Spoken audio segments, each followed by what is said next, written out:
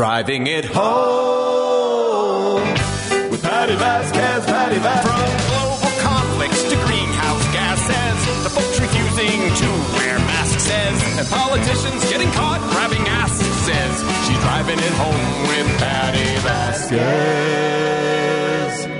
Woo! Happy Thursday, everyone. It is, I'll be there in a second. Poor Katie's like, is that Katie? Yes. She's like, why aren't you on the screen? We're setting things up in here, Katie. It's different when we have a host in studio. This is why I try to get out here a couple minutes early at the end of my show. Now that we're going to 7, I have to make sure that we have everything set up. But I was running behind, and so here we are. We are live streaming on Facebook Live, and it is another brisk, cool night. But it was kind of a pretty cold day. I hope that you are somewhere happy, healthy, and safe. I just came from Tata's Kitchen and Social over by there at 5700 West Irving Park Road, where we are going to be kicking off our new season of comedy shows, and hopefully we'll be doing them regularly. We are starting out with fundraisers. We're going to be funding an event for Kids Above All. They have a Christmas toy drive, and we'd also like to support the work that they do. That's going to be next Thursday at 8 o'clock. We have an incredible show lined up. We have Lele Mason, Janice Rodriguez. We also have Bill Gorgo and Anthony Fuentes on the show. So that'll be next Thursday, December 8th. And I'll also be broadcasting the show live. Oh, the camera's like all the way. What is Lady B? Was the camera like all the way over? Do you just turn it away from you when you're in the studio running the board? I didn't know. Katie's like, no. It doesn't matter if you're sitting in front of it. It's nowhere near the seat. Yes. There we go. We're setting it up right now. My apologies to everyone watching the live stream right now. And by the way, for folks who wonder, like, how do I listen to the show if my radio starts to get a little scratchy? Because our signal gets a little bit weaker as the sun goes down. So please consider switching over to TuneIn or listen to us. You can go to the Facebook page. I think a lot of folks are on that platform on Facebook. You can go to WCPT's Facebook page and watch the live stream there. And I would love to hear from you tonight. 773-763-9278 is a number to call and join our conversation. You can call or text. Always love coming in and seeing some text. Let's see, the 773 has already texted. Let's see. 773. I agree with you, and I can't get into that conversation right now. I was listening. I can't get into it. I have thoughts. I have things that I want to say, but I am going to be respectful. So thank you for the text. 773-763-9278 is the number. If you want to call, we can have that conversation. 773. We can have that conversation. Let's see what we got. A couple of texts. Lady B had a triple duty today. She was in studio, she was running the board, doing traffic. It is a lot of plates to spin. There's a reason why I read it so fast. One, that's just the way my brain works when I'm reading the traffic. I read it super fast because I'm always worried the screen will jump. Neither Lady B nor I are trained to read the traffic routes because they're like, Lady B, they said they did a great job, and they're grateful that you were in here. They were wondering if it was a lot. It was a lot today. It's a lot. And I know there's a lot of traffic going on. And by the way, I had a theory before before cannabis became legalized, recreational use became legalized in Illinois, that folks were not going to know how to dose themselves with edibles, like how to decide how much would be appropriate. And I was worried that people didn't realize that if they take a little bit now and they don't feel it in half an hour and they take more, that it's going to hit them all at once. And I feel like we're seeing that in traffic. Am I the only one that's noticing people sort of like drifting, not just like the way they typically do when they're texting or distracted by something else? I feel like the way people are driving, and maybe it's also compounded by the fact that we were not necessarily driving regularly during the pandemic, and people have a lot of things on their minds. I kind of feel like I'm seeing an edible kick in while somebody is at an intersection or trying to make a turn. I'm seeing more people run, and I'm only laughing out of nervousness because I just feel like people are not driving very well lately. So if you you have never tried an edible, please make some time for yourself to maybe give yourself about at least 18 hours before you're going to get behind the wheel of a car. I'm just saying it hits us all differently. There's a comedian in the Chicagoland area that talks about when you get high by smoking or vaping, and if you have too much, you might have a bad night. But if you have too much of an edible, you're going to have a bad month, is all I'm saying. So the way folks are driving lately is just something that I noticed. 773 says, Lady B is wonderful. Thank you. It's they say hello to you, Lady B. I wish that we could talk more on the air, but the way this is set up, when I run the board, Lady B is in the production booth, and we don't have it set up where we can talk to her. So I always feel bad when there's another host on and they can kind of talk to Lady B and you can hear her, because it sounds like I don't talk to her all the time. I want you to know Lady B and I are always like looking at each other and waving and nodding about what we're talking about. So. Anyway, want to go back to talking about Tata's Kitchen and Social. I will be there next Thursday. The show is at 8 o'clock. However, I will be there early because we are live broadcasting from Tata's Kitchen and Social. Next Thursday, we are also holding this comedy event to benefit kids above all. You've heard Senator Dan Katowski talk about the work that they do, helping uplift families and children and helping kids reach their potential. They provide all kinds of care, whether it's early childhood development, kids who are living in foster care, kids who are living in group homes, making sure that they have everything that they need to feel safe and protected. A lot of these kids have survived trauma of all different kinds. I've been a part of some writing sessions with the kids to talk about how to write through trauma, how I've used humor as not only a defense mechanism, because I clearly have, but also to process what I've experienced throughout my life, in particular when I was a child. And so it was easier for me to work with the girls. The boys were like, man, they want to be tough. And I showed up to a home where I was teaching a comedy writing class for young teenage boys, and they wanted to play their video games, so I kind of had to work around them a little bit. But I really love the work that we've done with the kids at Kids Above All. I've also participated in their Camp Sheila, which is dedicated to children who have lost a family member to homicide, specifically to homicide. It's not something I ever thought I would talk to other kids about, because sometimes when you're wrapped up in your own grief, which can affect you in so many different ways and pop up in unexpected ways, of course. Senator Katowski knew my past, my childhood, and thought maybe this would be an opportunity for me to not just help some kids, but help process some things for myself. And I talked a lot about losing my brother to a homicide. And from that, we learned, and I talked about how I got teased at school. And it turns out that a lot of these kids experience bullying when a family member has been murdered. And it's strange. And look, kids are trying to process things, and who knows why a child that's already vulnerable is then attacked in such a vicious way. But it was something that happened to me when I was between the ages of about 7 and 10. And it's part of why I think I've developed a very, I would say, reactionary defense mechanism. And not even reactionary. Sometimes it's preemptive. I have to steel myself. As a kid, I experienced some real cruelty. And so when I experience it now, I do not have time for it. And I will hold people accountable because I couldn't when I was a child. The injustices, the cruelty was something that I think I still carry with me. And when I see it, and it's not, if it's done just to me, in general, when I was at another radio station, I tried to duck my head and continue. But when it's done to me and others like me, that's when I'm going to step up and demand accountability.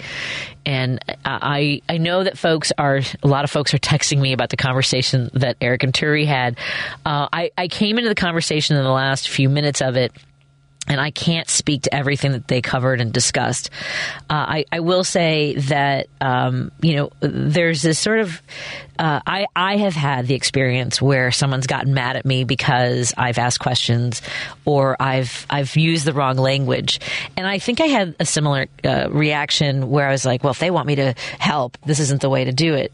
And And then I've taken a step back and I've processed some of that. And I thought, I'm demanding something from people who are literally fighting for their lives, who are fighting for a space to be safe. And they're working through a lot. We all come to each other in these confrontations or these exchanges with our own experiences without any understanding of what another person's lifetime experience has been like. They have had to, and maybe my closest comparison would be being my son Declan's mother, in that, I mean, like, people ask me questions all the time about him. Why does he look different? Why does he act that way? And like, I guess I have to be nice to them too in order for them to be kinder, is what this conversation is about. Like, it's exhausting to explain over and over again why the way you ask a question is cruel, why you're imposing your expectations on our reality is unnecessary. I guess that's the closest way I can put this for me, as far as like, well, you know, why did they have to get so angry? Why did they have to lash out that way? You know what it is that folks are making it about themselves, and saying, I would help you if you did it the right way, is sort of a hard angle to come from. That's all. I guess that's the best way for me to put it, is I get it, because I've been angry like that and been sort of like, well, I was just trying to help, or give me a chance to catch up, right? And we're asking that from people who are asking to survive. That's all it is. And so maybe take a step back and go, okay, maybe not my battle. Maybe not what this isn't, you know, if this is the tack they want to take, and fine. If you think it alienates a lot of people, throwing something at somebody, but that's rage. Right? That is coming from a place of oppression. And if you're not familiar what it's like to be oppressed, I get it. I get being frustrated. And if I could just understand better, it's hard. It's just a very hard conversation. And I'm glad that they had it. I think that a lot of people feel that way. I know I have. And if you have more thoughts, again, I don't want to go after anything specifically. I'm telling you from where I'm coming from that I have felt that same way. And I've taken a step back and gone, you know what? I'm making this about me. I had a friend get so angry at me when I didn't use the right pronouns. And this is 10 years ago, right? Before now everyone's like making fun of it and everything. And I said the same thing that Turi and Eric said. I'm trying to catch up. And it's like, we're asking for something that places a even heavier burden on people that, again, are just trying to survive. That's the understanding I've come to. So that's just my point of view on that. Oh, Judy, Judy and Matt are on the line. Let me get to your phone call, 773-763-9278. I'll take a break here. When we come back, get to your calls and your texts. More in a moment on Driving It Home with me, Patty Vasquez, and thank you to our sponsors, Minocqua Brewing, the best beer. It happens to be progressive beer. You can watch on our Facebook live stream. You can see all of your choices right there, including Choice Hard Seltzer. We also want to thank our sponsor, Kids Above All, which we will be benefiting next Thursday, December 8th at Tata's Tacos. And, of course, Warren Priest from European and U.S. Car Service. More after this on the Heartland Signal. Think Theory Radio. Dr. Hande Ozdinler, she is a neuroscientist, but also an artist. It seems that the larger we go, like, the galaxy, the sky, and then also as small as we go, right? The nanostructures, the atomic interactions, or cellular interactions. There is so much resemblance, like there is a secret or there is an unspoken symmetry. Think Theory Radio with Damian Perdue. Saturdays at 6 p.m. on WCPT 820. WCPT 820, Chicago's Progressive Talk, where facts matter. Hi, this is Kirk Bangstad from the Minocqua Brewing Company, and I sell progressive beer like AOC IPA and Bernie Brew, a lovingly irascible democratic socialist lager. A percentage of the proceeds of every beer I sell goes to helping keep Wisconsin blue and driving the Trump cult out of our state. Enjoy a great craft beer and help your dysfunctional neighbor to the north get its democracy back. Now available at Arminetti Wine and Spirits in Woodstock, Illinois, and Famous Liquors in Lombard, as well as in Chicago at A&S Wine and Spirits, Back of the Yards, and Grand and Western Liquors, Ukrainian Village. Please drink responsibly. You're listening to Driving It Home with Patty Vasquez on WCPT 820. Thank you so much for hanging out with us. Again, I was so hesitant to go at the conversation that happened before I came in because they're not here to join me. And Eric and I have had conversations a little bit offline. And I've said, look, I don't want to have it on the air before we have coffee because I think it would be unproductive. I would like to sit down and talk to you and then maybe have the conversation online. It's a lot. Hey, Matt, how are you doing?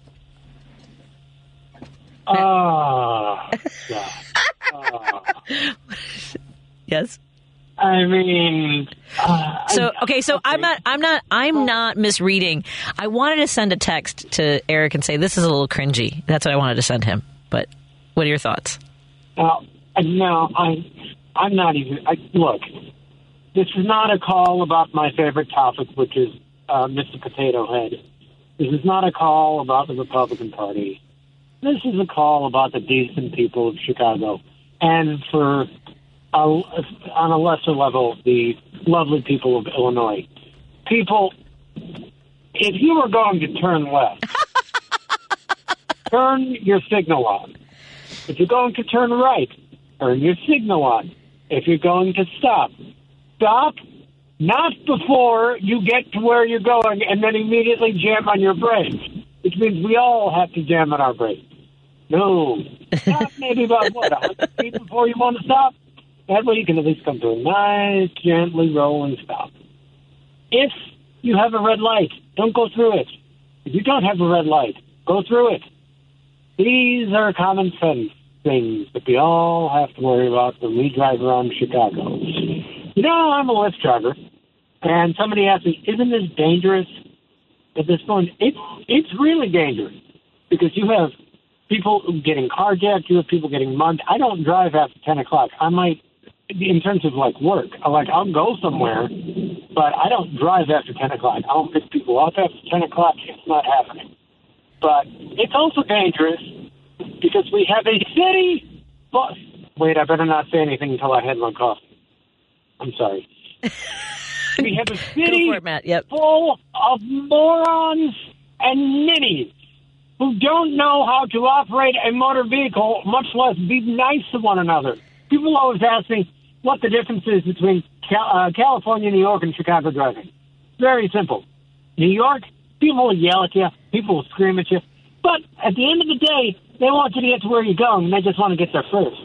California, people will sit there, will bring board games. They love sitting in traffic. Like, we get to sit here. Oh, did somebody bring Monopoly? Oh, can we play Guess Who? Delightful. Chicago is very simple. Eat dirt and die, trash, because I'm getting there before you, and if I happen to kill you on the way, not my problem. People, we are civilians. We are all people. Be nice to one another. I watched 3 people get into a separate fist fight today with 3 other people because they got into road rage incidents. I mean, really. And of course, okay, here we go. Of course, the Chicago police don't really do anything because, I got into a car accident about a year ago. And I said, well, hey, I got to call the cops, man, they'll come out.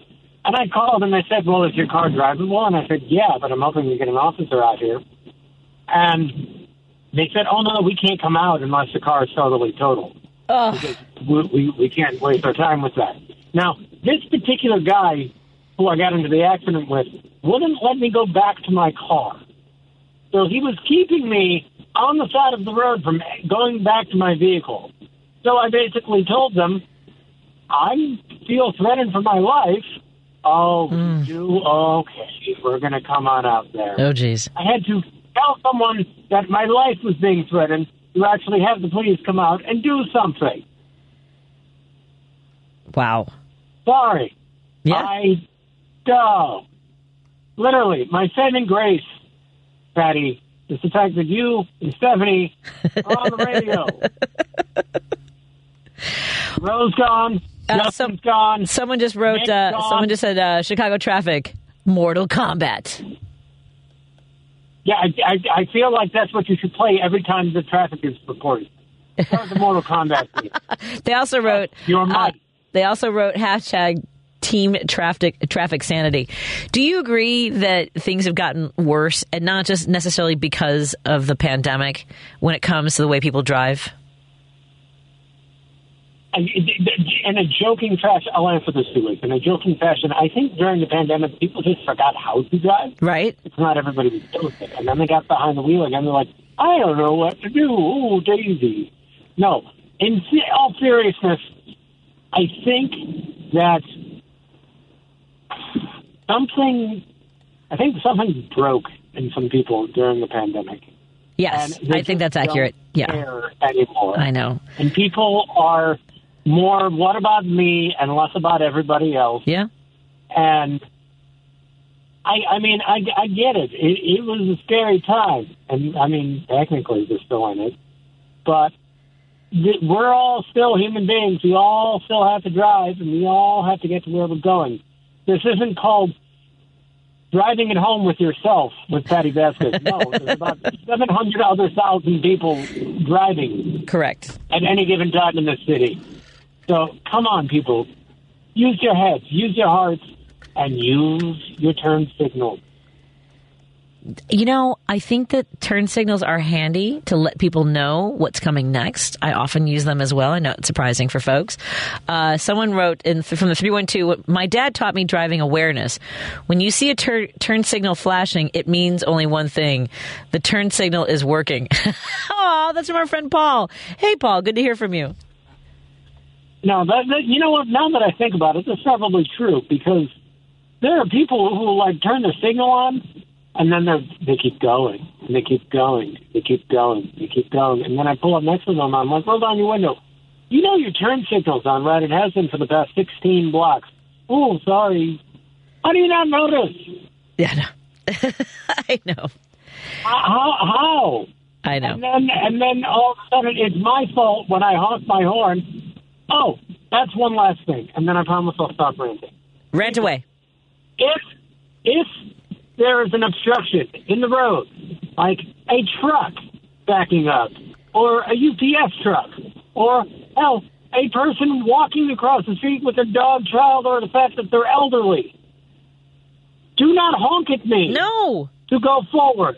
I can't go anywhere unless you want me to vault over the truck like the Dukes of Hazzard. I can't do anything. So why are you honking? This is not going to make anything go faster. Nope. Does this ever happen to you? Yeah, all the time. Here's the thing: is I often think, well, did they see that someone was? Again, this is where I'm like, I'm with you. When someone honks and there's like nothing I could have possibly done in the absence of like running over, as you mentioned, a senior citizen or someone pushing a stroller or a kid, like, you know, making their way across or whatever, right? And someone starts honking. Believe me, I have the urge to get out of the car and go, "What do you want me to do? Do you want me to kill this person?" By the way, I don't get out of the car. I no longer engage with other drivers. I don't know if you've seen the sign over the Kennedy that says, "Please do not engage with road rage drivers." Have you seen this one? Like other cities have. Welcome to Boston. Welcome to Los Angeles. Here it's like, don't make eye contact. Do not. Yeah, no, there's another sign that it's something like, I've seen the one you're talking about. There's also one that's like, don't engage, just don't care, or something like that. Okay, yeah, let it go. Let it go. I don't know how that song goes.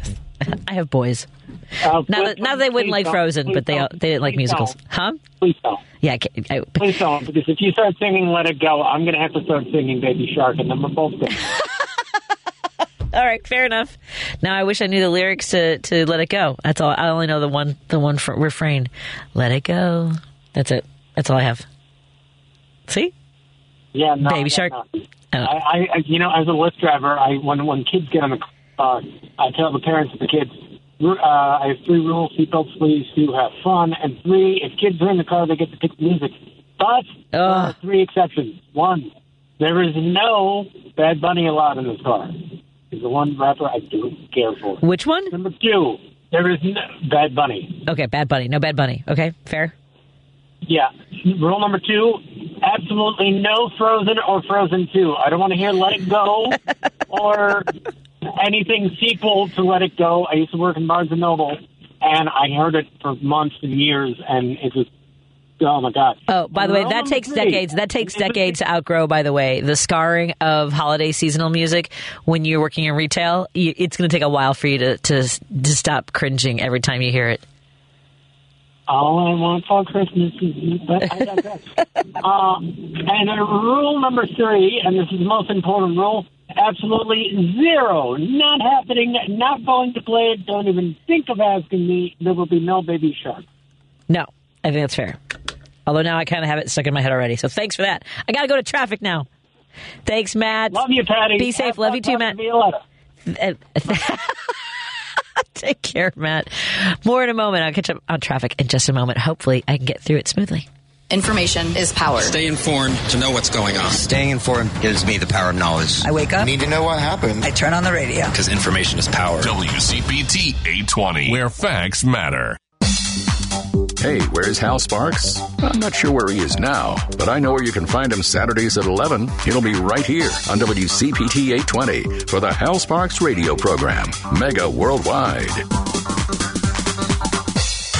This is WCPT 820, where facts matter. You're listening to Driving It Home with Patty Vasquez. In your communities in Chicago. On WCPT 820. Not just Chicago, the Chicagoland area, parts of Wisconsin, Indiana, and where people live, listen to us all over the country. You know, I never told you this, Lady B. When I was at another station, there was a listener named David who would call us like around 1 or 2, like 1:30 in the morning from Italy. He had found my show. My show was called Pretty Late. I was on the air from 11 p.m. until 2 a.m. And he was learning how to speak English by listening to my show, which put a lot of pressure on me because when I get excited or I'm trying to get through something, I talk really fast. So I was very concerned, but he listened to us. I need to message him and make sure that he knows that I'm here. I don't know that David, although it's not the right time zone then. I don't know what time it is in Italy right now. So it's probably, I can't do the math, you guys. Somebody messaged me what time it is in Italy. Lady B's looking it up. Let's talk to Judy. Judy, what time is it in Niles? Hi, Judy. Hi. Well, it's after Patty's show gets all garbled. That's what it is. Oh, there it is, gargled. Yep. And I feel like I've just taken a ride with my husband. Why is that? Well, Matt sounds just like him.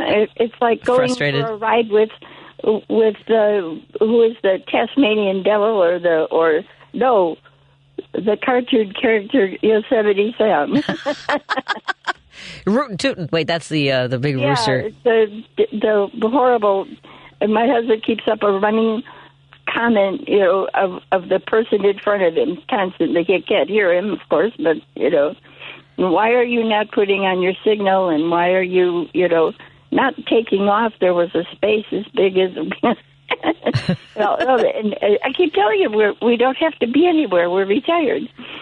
We're only going for gas. We're only mailing a letter. Well, one of our friends on the Facebook live stream says lack of patience is causing many problems with people too quick to get angry over petty stuff. I think that's true. Thank you, Eileen. Well, I think we're awfully spoiled. The last couple of years, I keep thinking Americans are just so spoiled. Yeah. They can't put up with anything. I originally called to say that about the time that my daughter-in-law gave me, it was like candy. She has lupus, and it's quite bad. She's had it for a long time, and she doesn't react well to a lot of medications, and she goes from one, thing that she's picked up from it to another. But about 7 years ago, she had a few in her pocket. Ooh. While we were at my stepdaughter's house. But she said, "You want to try them?" You keep saying you want to try them. I said, "Yeah," but Tim carries on because it kept saying, "If you want to try them, I have to be there." And she handed me these two candies, and I thought, I'm not going to have my son sit there and watch me for a couple hours. It's just weird. So I brought them home, and they were all going to go to the car show. And I thought, well, I'm going to be home alone. This is a perfect time to try one of them. And okay. She had warned me that it's a time thing. She said, you're going to eat them, it would be half an hour or so before they kick in. Right. So don't do anything. Yep. So I had been warned, and it's terrible. I was just dizzy. I thought I might get some things done, but I didn't want to go near the stairs, for one thing. So I couldn't go down and wash clothes, or I stayed away from the stairs. And I'm walking around here going, so then I threw up. Oh, no, Judy. Did it give you a little bit of motion sickness kind of thing? It was. Yeah. It was almost exactly like alcohol. I felt dizzy, and so they threw up. And I thought, okay, they say that it's good for sleeping. Maybe I'll take a nap. Well, I tried that. I managed to get a few winks in, but it didn't, because I thought that'll pass the time too. And I just going on and on and on with that dizzy thing.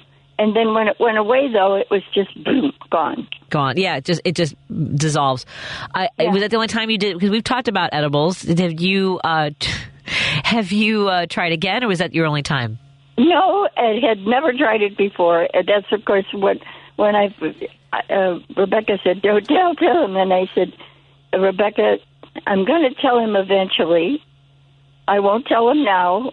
But a year might go by. But I said, I tell my husband pretty much everything, and I tell my son pretty much everything. It's always been very open. We don't really do that. So when it did finally come out, I told Todd first, and he just kind of laughed it off. So I was wondering how long you'd stand it before you wanted to try it. Right. But he was a little mad about it. I said, Tim, I have to have you said. He said, yeah, but you have never even been in the room with it before. You've never even inhaled it. In secondhand smoke, he said, I don't know what, and I've had weird reactions. I know, pills are strange. Yeah. Pills that, like they say, non-drowsy for your pills to dry up your nose and stuff. And that makes me run the ceiling and make me nervous. I have this opposite reaction. Instead of getting sleepy, I run across the floor and I can't sleep, and I wiggle in my feet, and I can only take it, like for a cold or decongestant. And when I was at work, they gave them to me one time, and the nurse was right next door to me, and she came in and she said, "What's wrong with you?" And I said, "Nothing." She said, "You're laughing loud and talking loud and giggling and singing in between." She said, "You're acting really strange." I said, "Oh, you gave me decongestant." Oh, no. So you're very sensitive. I was high. Yeah. So, oh, boy. One of the men from the maintenance department was in there, and he kept calling me all day and saying, "I have a couple of Excedrin, or I have a couple of decongestants. I'll meet you in the closet." So I had to put up with that for a few days. And it was really a weird experience. And of course, when I displaced my hip, and on the way to the hospital, they were asking me all these questions. Have you ever done this or ever this? And I said, well, several months ago, I tried an edible, and they all laughed. They're all a bunch of young guys, and they all laughed at me. And they said, well, you got to try, right? That didn't bother them in the least. So I was happy because I didn't think this old lady's trying. Aww. Well, I would say a smaller dose, just a nibble for you, maybe, because you're very sensitive. Yeah, I would just say. Yeah. If I ever did it again, I would bite that thing in half. Maybe try. Yes, I would say maybe even less than half, even a quarter, depending on how many milligrams of THC are in the gummy or the piece of chocolate that you have. Yeah. Lady B, this is something I've been thinking about doing. Remember, we were going to start a segment called Highly Recommended. So I don't know. I wanted to have some folks that, like Alderman Vasquez wants to normalize the use of cannabis and legalized marijuana. So maybe I need to find some guests and then start booking. And I'm not allowed to get a sponsor for that. I believe they don't want me to. We don't want to encourage it that way. If you need somebody, I'm in. All right. We just have Judy try stuff and call in with her review. But you have to have already take the edible 2 hours before the show so that you're still in the full swing of it. I would have to, because I would say it was 15 to 20 minutes before it kicked in. I think we need to have Judy and my mom both taking my mom. You know what? I'm not going to say anything about what my mom does. That's for my mom to say what she does if she wants to call in and share. But I would love to get Judy and my mom high together. The two old mommies. Responsibly, by the way. Responsibly and legally is all I'm saying, folks, to all of our listeners and the people that run the station. Well, we're certainly over the age of consent. Yes. So yes. You're safe. Yes, correct. Oh, well, thank you so much, Judy. I'll talk to you soon. Bye-bye. Thank you. Let me take a break here, and we'll get to your call. 773-763-9278 is the number to call and join our conversation. Jim's on hold. If you want to get on the line, you can text or call, and we'd love to hear from you. More in a moment on Driving It Home with me, Patty Vasquez. You're listening to WCPT 820, because facts matter. Hi, this is Kirk Bangstad from the Minocqua Brewing Company, and I sell progressive beer like AOC IPA and Bernie Brew, a lovingly irascible democratic socialist lager. A percentage of the proceeds of every beer I sell goes to helping keep Wisconsin blue and driving the Trump cult out of our state. Enjoy a great craft beer and help your dysfunctional neighbor to the north get its democracy back. Now available at Arminetti Wine and Spirits in Woodstock, Illinois, and Famous Liquors in Lombard, as well as in Chicago at A&S Wine and Spirits, Back of the Yards, and Grand and Western Liquors, Ukrainian Village. Please drink responsibly. You're listening to Driving It Home with Patty Vasquez on WCPT 820.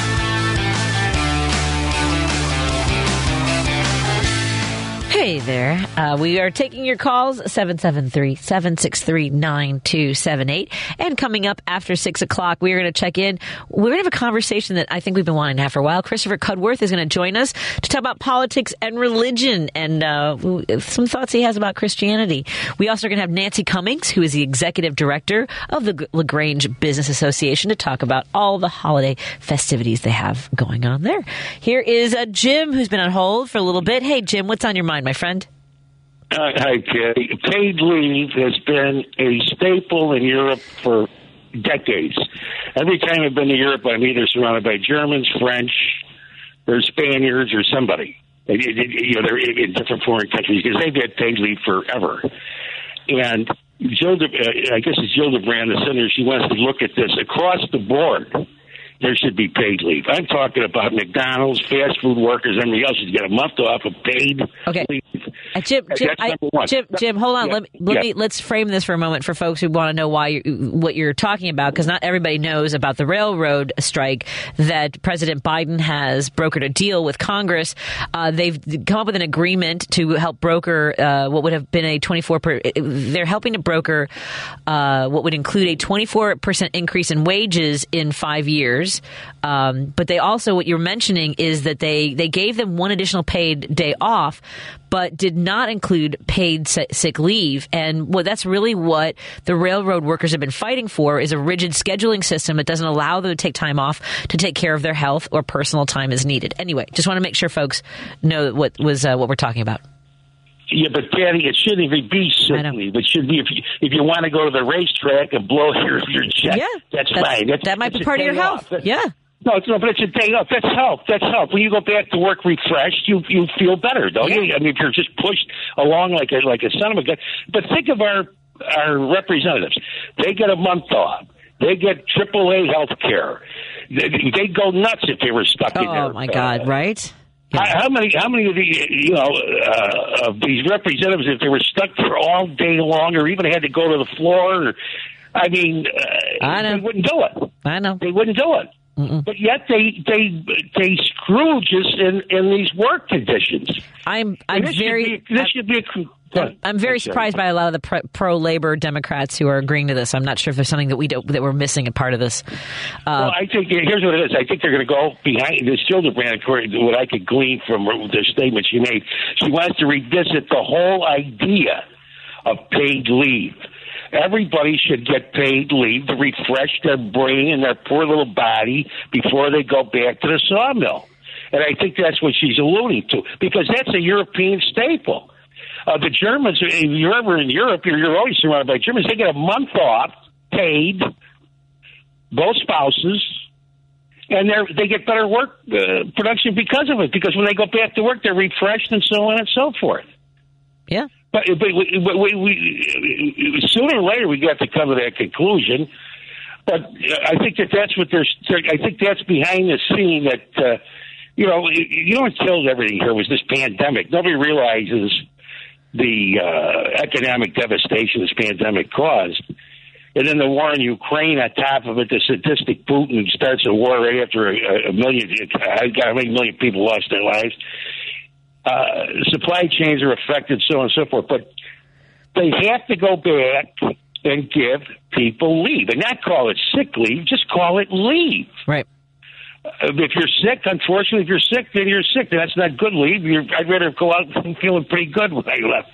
But anyway, I mean, this is all over Europe. The Marshall Plan was put in the 40s after World War II, and they were unionized. Japan was unionized. Italy was unionized.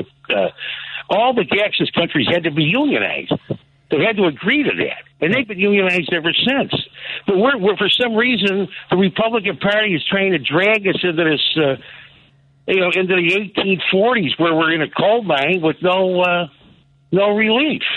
Anyway, Patty, I mean, but they've got to get leave, paid leave to refresh the worker. And that should be across the board. That's for every waitress and waiter and bartender and everybody else. Should get a month off or 3 weeks off or whatever they can negotiate to refresh and go back to work with a different attitude. And dare you have a good night. Thanks for listening to my spiel today. But it gets me crazy when I hear that nonsense. I know. You know what I mean? I know, Jim. Take a breath. All right. Take care. Take care. Thanks so much. Thank you. I just got a text. Back in the 90s, when employers decided they couldn't trust workers with sick days, they just rolled it up as personal days. It's ridiculous that they now have discussions about this. We have a standard of benefits and time off for workers, and the railways should accept the fair treatment of the employees. And that's the thing is that, so I'm looking at an article from just a couple of days ago from Forbes magazine. The headline is "Pro-Strike Workers Get Blamed for Bad Management at Big Rail Companies." And we all know that President Biden has been priding himself on being a pro-labor guy and has been working with the unions. This is something that he is explaining has to be done in order to avert, whether it's the holiday season or the billions of dollars in commerce and transporting people across the country, including, I mean, this affects everything, the Metro Rail, because we do share the rail lines with freight trains. But the problem hasn't been, it's not that it always gets framed that workers are greedy, whether we're talking about teachers or, we've talked to our friend Brett Lyon from IBEW. The problem hasn't been greedy workers. The managers at the biggest rail companies, according to this article in Forbes, have been slashing workforces over the year beyond a safe point for the driver in order to have higher profits. So if the strike doesn't happen as a result of this, expect the economy to blow up, inflation to rise, and recession to move more certainly in this direction. While Biden's rhetoric has been all about labor all the time, the overall environment has been hostile to that, like the failed attempt to prop up the PRO Act, a predictable first step to many things, including the attempt to end true independent contractor business and force everyone to be employees in hopes they join unions. Oh my gosh, I didn't even know that was a thing because I have been an independent contractor in many areas for over 25 years. And independent contractors have absolutely no rights. We're the way you feel as an independent contractor, especially as a performer, is that you're like, oh, someone's giving me stage time. I'm doing what I want to do, and I wish that there had been some balance to that in order to protect those who perform, because the workplace in so many comedy clubs and venues that I've been to, whether it's from sexual harassment to just verbal abuse to everybody, it's a lot. It's a lot. It takes its toll. Anyways, let's moving on. Talking about the possible rail strike that President Biden and Congress they're basically trying to impose a temporary deal. But the other thing is, there's only so much when there's a conflict of interest. Right now, framing rail workers on one side and the overall economy on the other. So I even said that, right? The Congress and the president is trying to straddle this line of, well, this could cost us billions of dollars. We've got to get people to work. We've got to get goods shipped across the country. So we are. We're framing this as like, well, if we can't achieve getting people to work and moving goods across the country, well, it's the rail workers' fault. This goes back to our conversation from the last half hour, by the way, is that we are all arriving at this situation from different points of view, and some of us just learning about it, not with the lived experience of the people who work for the railway. Right? We don't know what it's like to be on call, on demand all the time without any paid sick leave. That's intense. There are good reasons why rail workers have given up on simply taking what they are offered. They are angry. A raise was definitely part of what they had sought, which was in some ways we talked about how that's going to ramp up through 2024.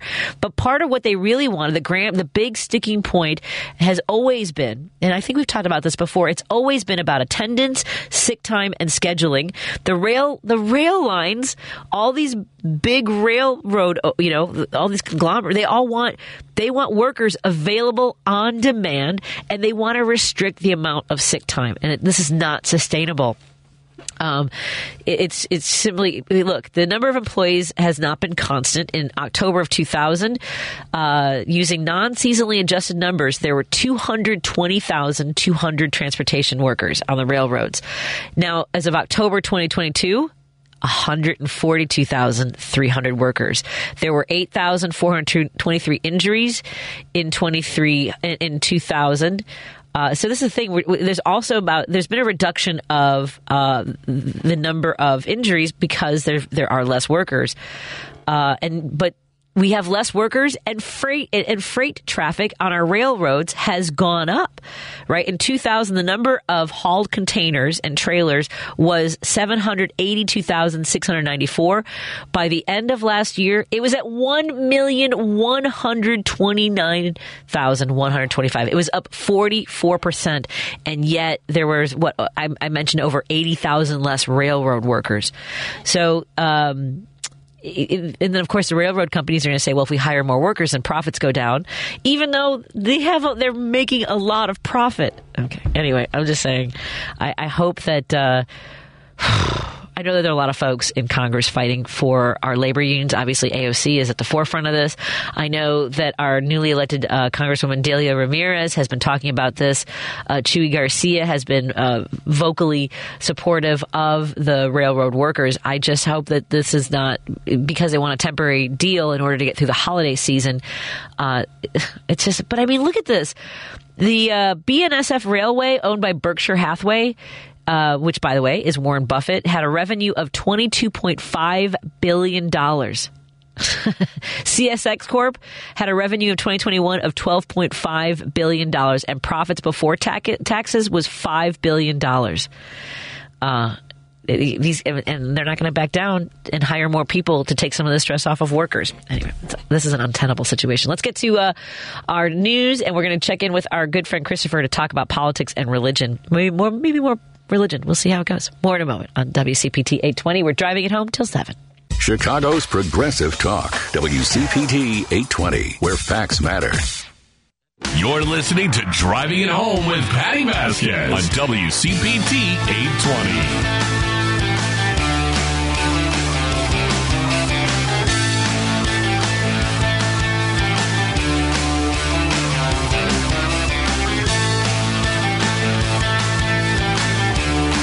you so much for hanging out with us as we are driving it home until 7. A few weeks ago, I received a message from Christopher Cudworth, who wanted to talk about his book, Honest to Goodness, Why Christianity Needs a Reality Check and How to Make It Happen.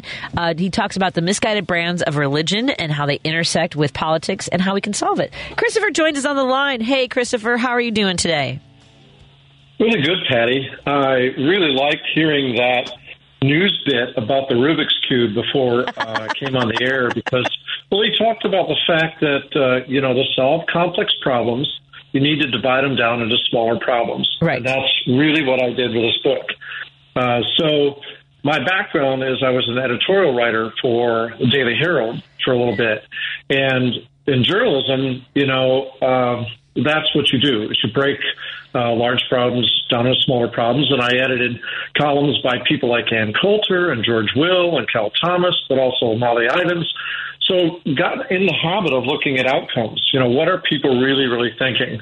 And during all that era, of course, we were in the thick of the Bush regime and doing a lot of thinking about religion as it impacts politics. And I published a book in 2007 called The Genesis Fix that a professor of religion at Luther College, Dr. Richard Simon Hansen, picked up and loved it and sent me a manuscript that he'd written and said, if you ever want to write a sequel, and you can use any or all of this. And so that was the inspiration for this book, which is called Honest to Goodness.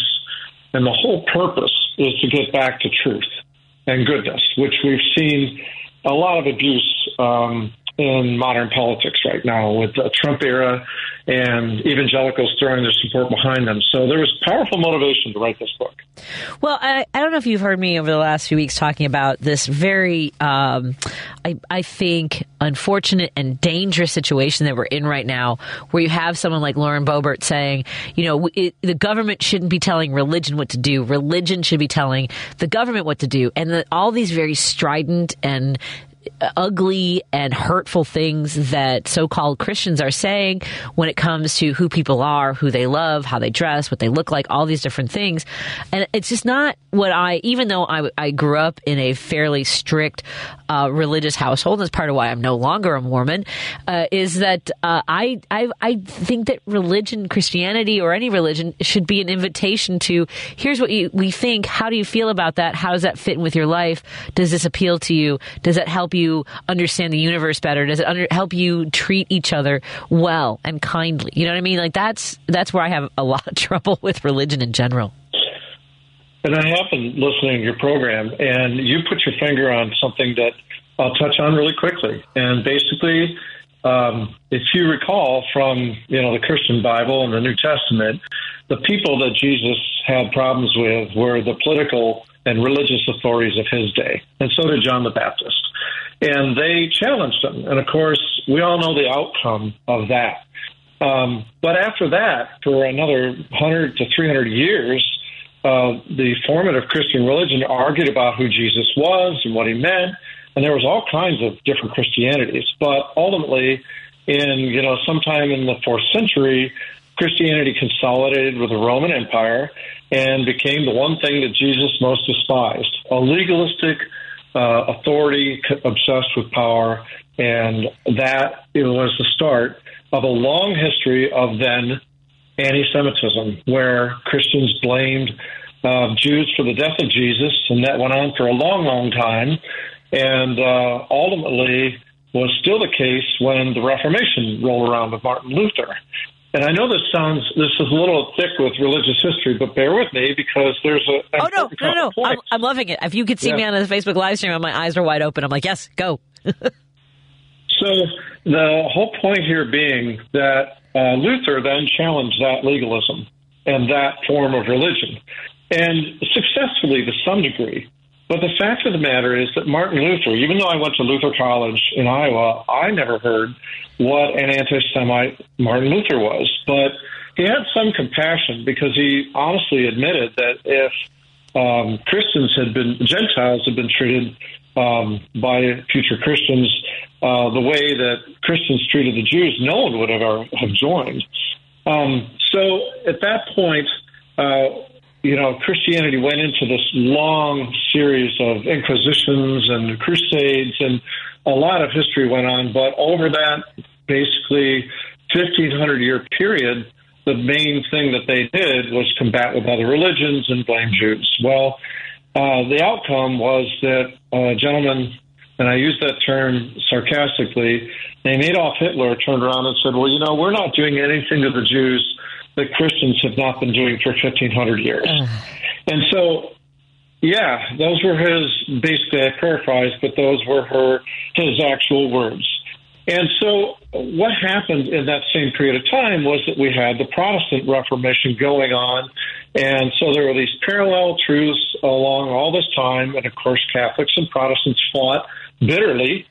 And ultimately, what we wound up was that Protestantism went off on its own legalistic journey. And now, to this day, we sort of see the Bible treated as this unchanging holy writ.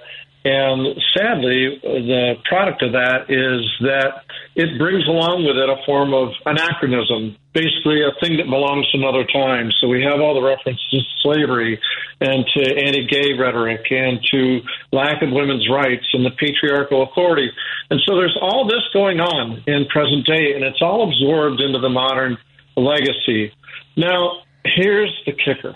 I shared with you that I was going to break this down into really, really smaller problems. Because if you go all the way back into the Jewish scripture, we find a character, the serpent in Genesis. And it's interesting because the one thing the serpent does that I think gets forgotten too often is that his words, or the words of the serpent, were meant to take Adam and Eve under its control, under its authority. And so we always hear the tradition of blaming Adam and Eve for original sin, but the actual instrument of that sin is contained in a big warning that basically religion can be the biggest threat to our hearts and souls as any other threat in this world. We're taught to fear sin, but we're not taught to be suspicious of religion that goes off track. And I think that's a major flaw.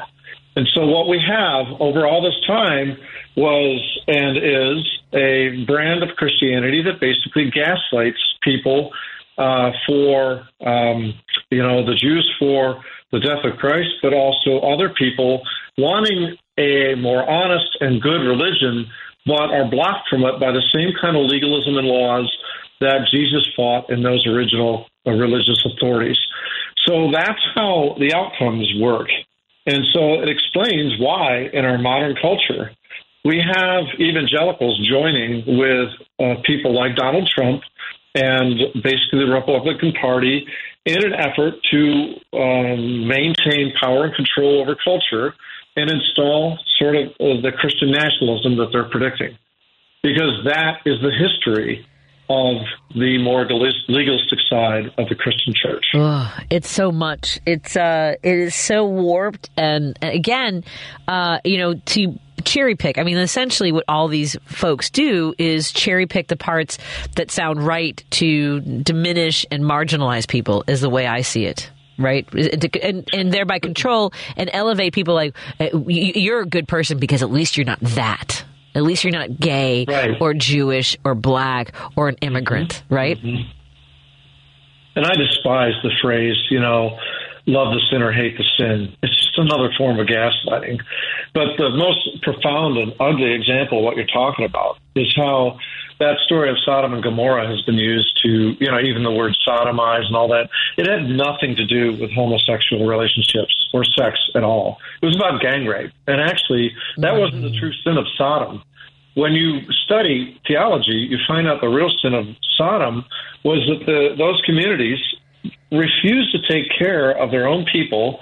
They refused to treat others nicely or honestly or with goodness in their culture, and they abused strangers.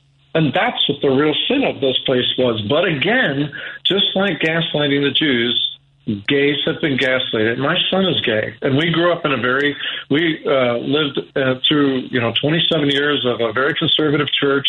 My late wife and I were members there, and our children were raised in that. But ultimately, toward the end of her life, we lost her to cancer in 2013. Oh, I'm sorry. She, about a year and a half out, said, "I'm done. Even though I was raised in this religion, I'm done. I'm tired of hearing them preach hate." And so we moved, and we went to a much more welcoming church. And that is also what drove me to this idea, well, what's the real goal here of genuine religion, which is, can we find the honest versions of, as you put it, of Scripture that don't ostracize people, that don't turn people into the other? And that's why I focused on this idea of honesty, because we saw a lot of disinformation during the lead up to the 2016 campaign, and this complete tolerance for, political subterfuge and throwing religion's force and might behind a political movement strictly for control, ultimately resulting in this ideology of Christian nationalism and even the insurrection, because some of the people there, were basically claiming to be Christians and, carrying along with it some of that old-time anti-Semitism. That was the ugliest side of that entire thing. And so it's hard for us to sit here, Patty, and realize or recognize that people think like this, still think like this. And it's really frustrating, and it's painful, isn't it? It's painful, and and I've mentioned this before, it never ceases to surprise me, even though it happens over and over again. I would rather be disappointed by people and individuals, and I guess allow myself to get outraged situationally, rather than being angry all the time, because I find that this drives people to just give up, to not want to be engaged politically or be a part of a group of people that might speak to their spirituality. Do you mind, Christopher, if we take a break? I need to take a break here and continue our conversation. Again, we're talking to Christopher Cudworth.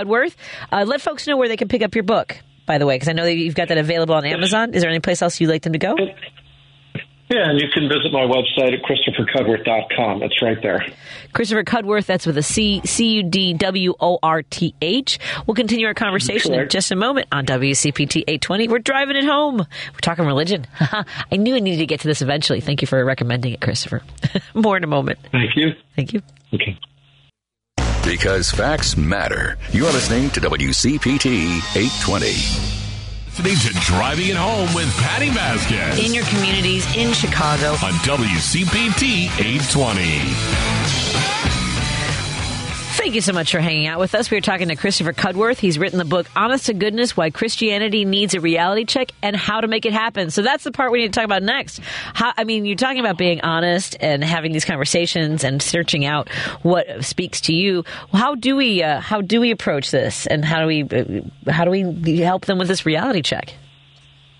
Perfect, because that's what I was going to bring up next. And so the best example that we provide in this book is that when you think about how Jesus taught, he wasn't one to rely strictly on Scripture. He would quote certain passages of Scripture, but think about the methods he used. He was a great teacher because he taught in parables. And these parables were often centered in organic symbols, like the yeast in the dough or the mustard seed.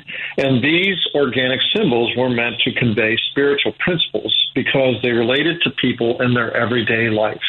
And that's the most important part of the way that people can sort of get back to this honesty and this goodness. Because if you think about all the important symbols beyond Christ's teaching and further in the Bible, almost all of them are based on these organic symbols. I think of the rock, the dove, the lamb, the tree of knowledge, the river of life. Without these organic symbols, we really wouldn't have access to what we know or think about when it comes to God. Now, here's the funny part, okay? So while he was teaching this way, his own disciples gathered around one day and said, why do you keep doing this? Why don't you just, tell it straight? Why don't you just quote Scripture? Isn't that enough? And you know what he did? He turned around and said, are you so dull? Do you not get that what we're sharing here, we're building a community. We're getting people to understand how God relates to their everyday lives. And there's a term in literature that describes this. It's called metonymy, the use of the character of one thing to describe another. And that's really what the entire Bible is. It is basically like a giant parable that we're supposed to draw insight and wisdom and knowledge from, and not turn around and turn it into some sort of literal doctrine that can be used to sort of limit other people's access to God. And basically, you think about the Lord's Prayer, it says, as in heaven, we should do it here on earth. And that's a real reality. And that's why I say we need a reality check. It's not the book itself is also aimed towards secular readers who want to know how and why this has all happened. So this isn't strictly about a theological journey for Christians. It's also a book about how and why this came about and how to deal with it in everyday life. Because basically the product of all this legalism is what's called bad theology. And I quote another author, this guy, Victor Scott. I do a lot of reading when I write a book, a lot. And he wrote, bad theology lets us off the hook for our actions and puts us in more favorable circumstances. We all come out feeling better about ourselves, even if the truth of the matter is something else. Bad theology is bad precisely because it puts us in the position of having to defend God from his own word. God does not need defending. I just think that's so brilliant. Yeah. Because that's what we have. We have all these people, and there's a term for it in evangelical communities. It's called apologetics, which means defending the faith. But when you are coming at it from a construct that's previously or already flawed, then you're defending from a flawed position. And that's what the whole honest to goodness thing is about. How do we see beyond this warped thing? And I talk about one more thing. I won't take up too much time, but I talk about one more thing in here. The parallel between biblical literalism and constitutional originalism. Now, biblical literalism is the idea that everything, the way the Bible was written, is never changing, and we can't alter a word of Scripture. And we see a parallel in the constitutional treatment. And lo and behold, who are the two most fervent allies in our modern culture? It is people who abide by this notion that, the Constitution is written a certain way and nothing's unchanging, and look at the outcomes. We've got the Second Amendment, which people can't touch because they say, it's meant to be interpreted the way it was done. And we, on the religion side, we get creationism, and we get people adverse to science and denying climate change because they claim, only God could do something so big as change the climate. So they don't embrace science. And then all of a sudden we see people refusing to get COVID shots. So there's this connection between the religion mindset and the political mindset that goes along. And that's what we're up against as progressives. It's a lot of work. It's we're up against a lot because we're not even allowed into the conversation. And I'm so tired of trying to reason with people who are not just unreasonable, but almost manic. And the gaslighting part, because they truly believe that. Many of them do. So I think it's an ongoing conversation that we have to have as things continue to arise, especially when we see candidates weaponizing religious groups in order to drive the Judeo-Christian white supremacy agenda and narrative into our everyday life. Christopher, I've got to run, but I would love to have you on again very soon, and let's continue this conversation. Thank you, Patty. It was a pleasure. Thank you. Absolutely. Again, one more time, Christopher Cudworth. Let folks know where they can pick up your book.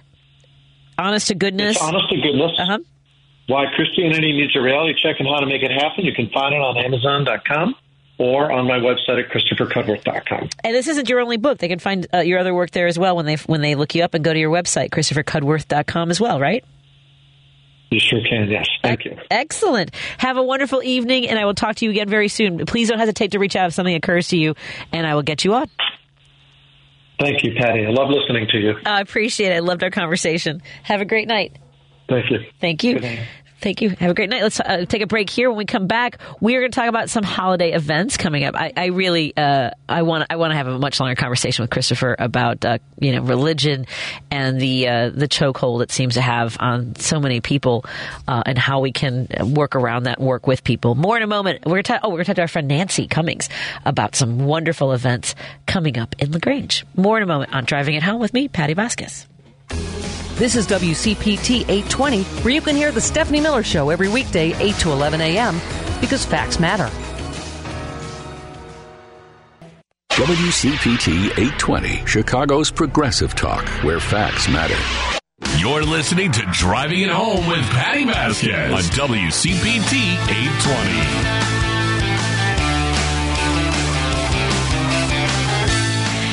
Are you having a tough time getting in the mood of the holiday seasons, or are you just doing everything holiday-centric? Well, there's a great event to either get you in the mood or get that momentum going that you've already got, that energy, that excitement for the holiday season in LaGrange Hometown Holidays.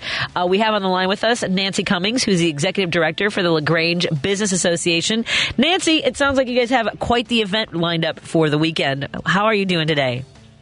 We're doing great, Patty, and we do have a great event. It's a great way to kick off the holiday season or really enhance the holiday season if it's already started for you. We've got the LaGrange Holiday Walk, which is a long-time tradition, this Saturday from 5 till 9 p.m., but we really got events that go on all day long. This is a tradition for a lot of folks, too, because it's such a beautiful area, a lot of great shops and restaurants, and just the energy of the downtown LaGrange area is wonderful. Tell us a little bit about some of the things that folks can expect for especially for the entire family, because I know, we want to get the kids out, get them excited, enjoy the magic of the season. So what's planned? Exactly. It is a magical season, and it is an all-ages event. So we've got a fantastic tree lighting that Santa arrives with Mrs. Claus by fire truck at 5:30. We've got a madrigal choir singing. There's petting zoos, pony rides, free trolleys, lots of open houses at different merchants. But what is the most spectacular thing about LaGrange is the magnificent illumination.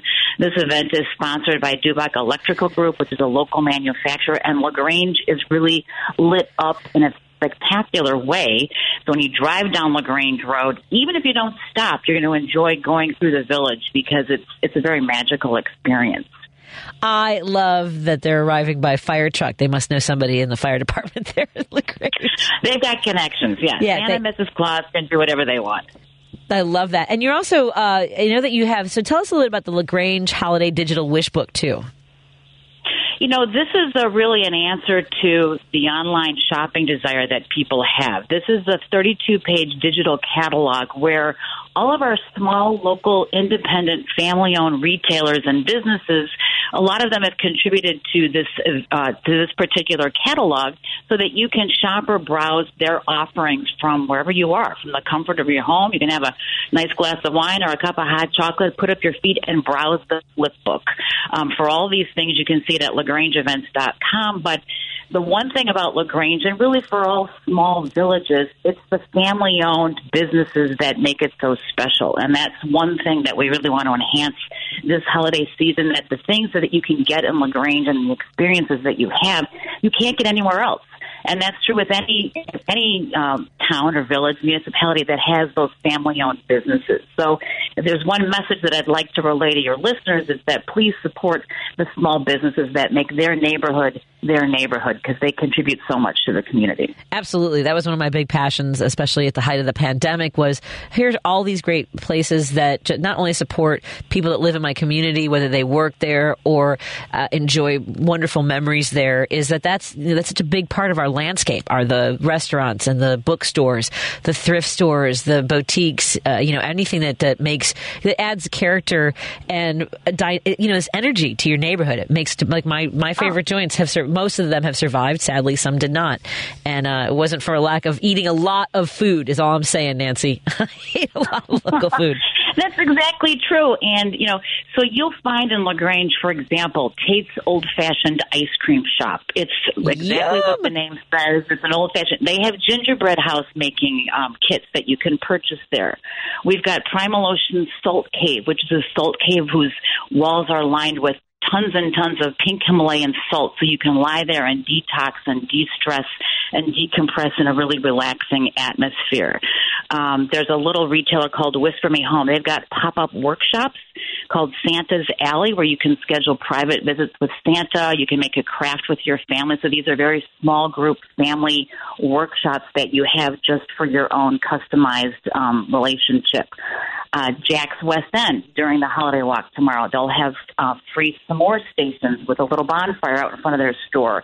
So you can hop on the trolley, ride to Jack's West End, which is a men's retailer, and enjoy some of their s'mores. There's tea tasting, there's candle making. So there's a lot of things that are happening in LaGrange on Saturday night, but really throughout the holiday season that give you engaging experiences that people, I think, really relish and really desire. And that was the one thing we all became painfully aware during COVID, is it was those engaging experiences that we didn't have that give your life an energy and an excitement that we all really need. I just love all the great things you have, including, I kind of want to just come out there to take a selfie with an Elfie. Honestly.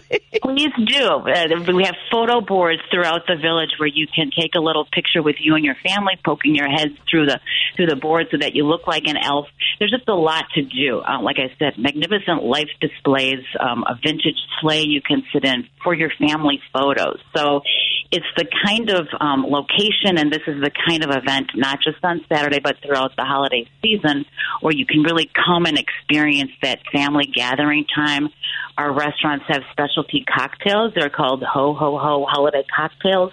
So you might get the Jingle Ball Smash at Steak and Vine, or you might get the Slippery Santa at Santiago's Mexican restaurant. You have a lot of experiences for all the senses when you go to the different locations at LaGrange. Oh, how fun! For folks, by the way, as we're having this conversation again with Nancy Cummings, who is telling us about the incredible events happening in LaGrange this weekend, December 3rd. She's the executive director of the LaGrange Business Association. You can go to LaGrangeEvents.com. And for folks who are kind of wondering a little bit about LaGrange, which really does, as I'm reading here, has that small town feel with a big city vibe, too, because you're so close. Folks can take the Metro train. There's a couple stops for LaGrange, aren't there, on the Metro? Yeah, it's an 18-minute express ride from downtown Chicago to LaGrange. It's served by two train stations, the LaGrange Road train station and the historic Stone Avenue train station. And on Saturday at the Stone Avenue train station, we'll have letters to Santa. And at the LaGrange Road train station, we'll have meet and greets with your favorite frozen princess and her friend Olaf. So there's a lot going on. So, yeah, you can hop on a train. And the great thing about LaGrange is LaGrange Road really cuts right through the center of it, or accesses the middle of it. And that's 3 U.S. highways. So it's really very accessible by any of the expressways. It's just a hop, skip, and a jump to get here. I love that. By the way, I'm a huge fan of Metro. 18 minutes. That's fantastic, folks. I mean, that way you can go have a good time, know that you're being safe and being responsible, and have a great time. You know what? I don't think I've ever talked to you about the, because I love reading about the history of LaGrange, the founding, how it was carefully planned. I don't know. Who is this Franklin D. Cossett? I don't. He was a landowner that came and settled here. LaGrange actually was kind of founded as a result of the Chicago fire, when people had to exit the city, and he bought up a lot of land in this area and really developed it. We've got a great restaurant called Milk Stop, which is right opposite the Stone Avenue train station, and it was named for that because that used to be a milk stop from the city of Chicago when the train would go out to Aurora, and you would stop there and the milk would be unloaded. So LaGrange has a great historical society that I'd love your listeners to know about. The LaGrange Area Historical Society has a spectacular historic home that it's based out of. It has a lot of great events, and in fact, one of them is so cute. Throughout the holiday season, they have tin can Santa visits. You know, little kids in the olden days, you would kind of do a telephone with 2 tin cans and a long string. That was an outcropping that they developed visits with Santa. Santa sits on the porch and you talk to him through the tin can. So that's just one of the fun things they do. They've got a lot of holiday teas throughout the holiday season. But for anyone who really wants to know about the history of the area, the historic homes that are so beautiful here, the LaGrange Area Historical Society is a great resource. That sounds amazing. I mean, I'm a big dork when it comes to history, so I would love to find out more about that and learn. And I'm wondering about these ice sculptures. When do they come out? Because I know it's going to warm up a little bit. It's definitely good weather for it right now. And of course, they know how to, all these sculptures, these artists know their craft and how to manage the weather and things like that. But when do they get out there and start chipping away at these big blocks of ice? Well, they'll come already formed. They're being carved now, so they'll become and be put into place on Saturday afternoon so that as the holiday walk starts at 5 p.m. before Santa comes, the big blocks of ice will already be on display in front of local businesses. And people can go to LaGrangeEvents.com, find the map to where all the ice pieces are located, and they can walk around and kind of admire the glistening pieces of artwork as they stroll LaGrange. That's so much fun. I love all of it. And is the Ho Ho cocktails, is that something that's going to be, there's caroling for a cause. Tell us a little bit about this event too.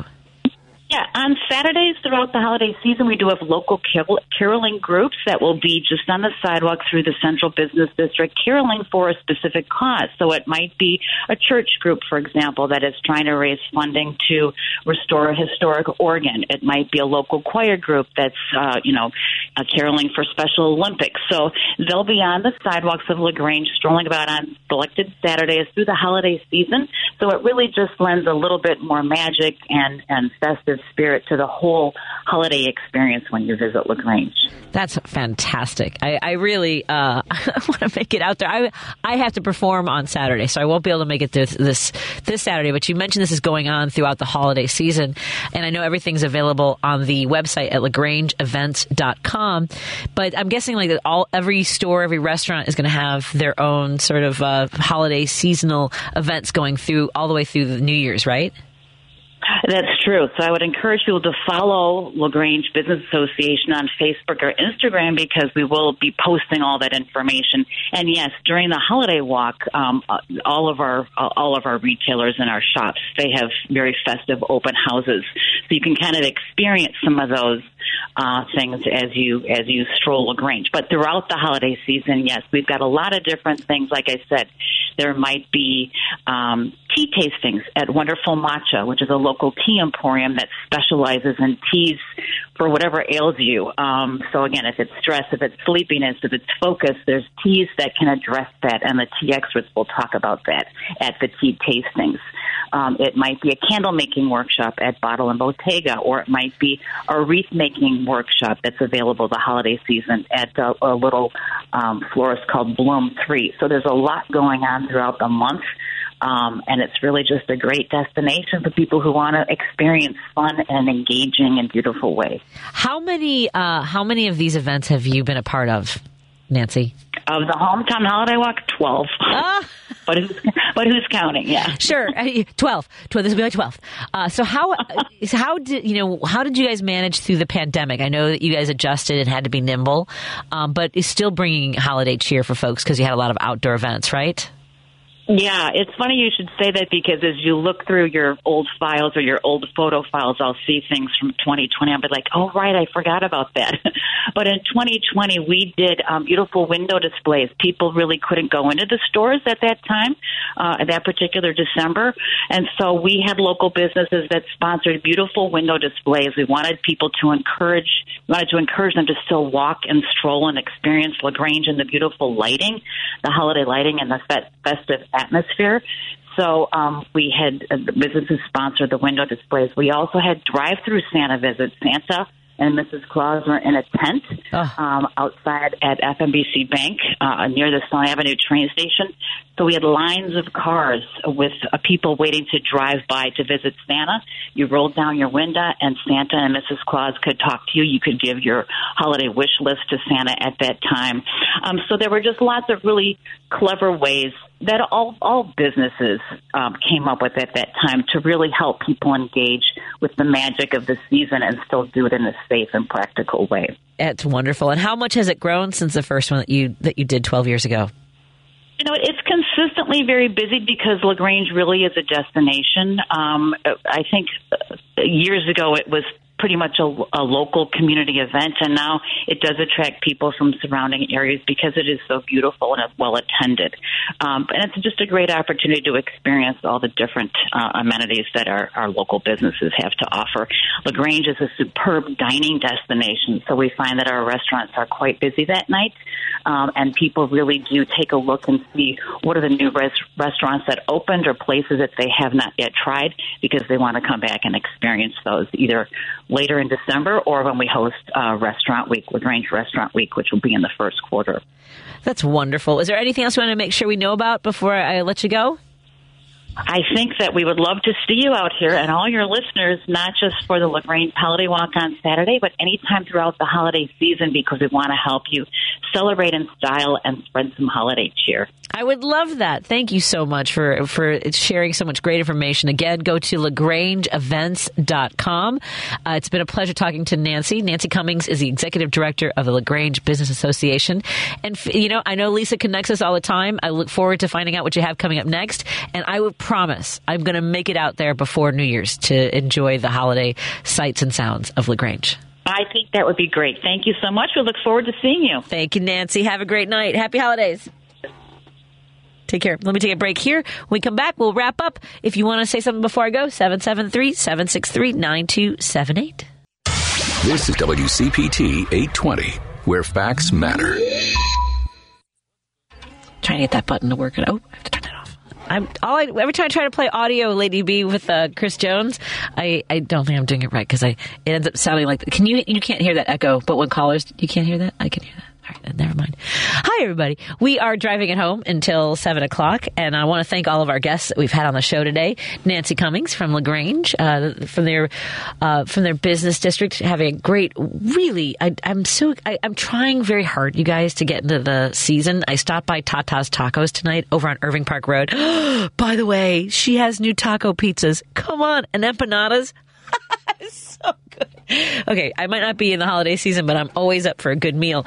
And so she's unveiling some new menu items. Tata's Tacos is at 5700 West Irving Park Road, over by there, not far from Irving and Central. There's a Dairy Queen over there and McDonald's and stuff.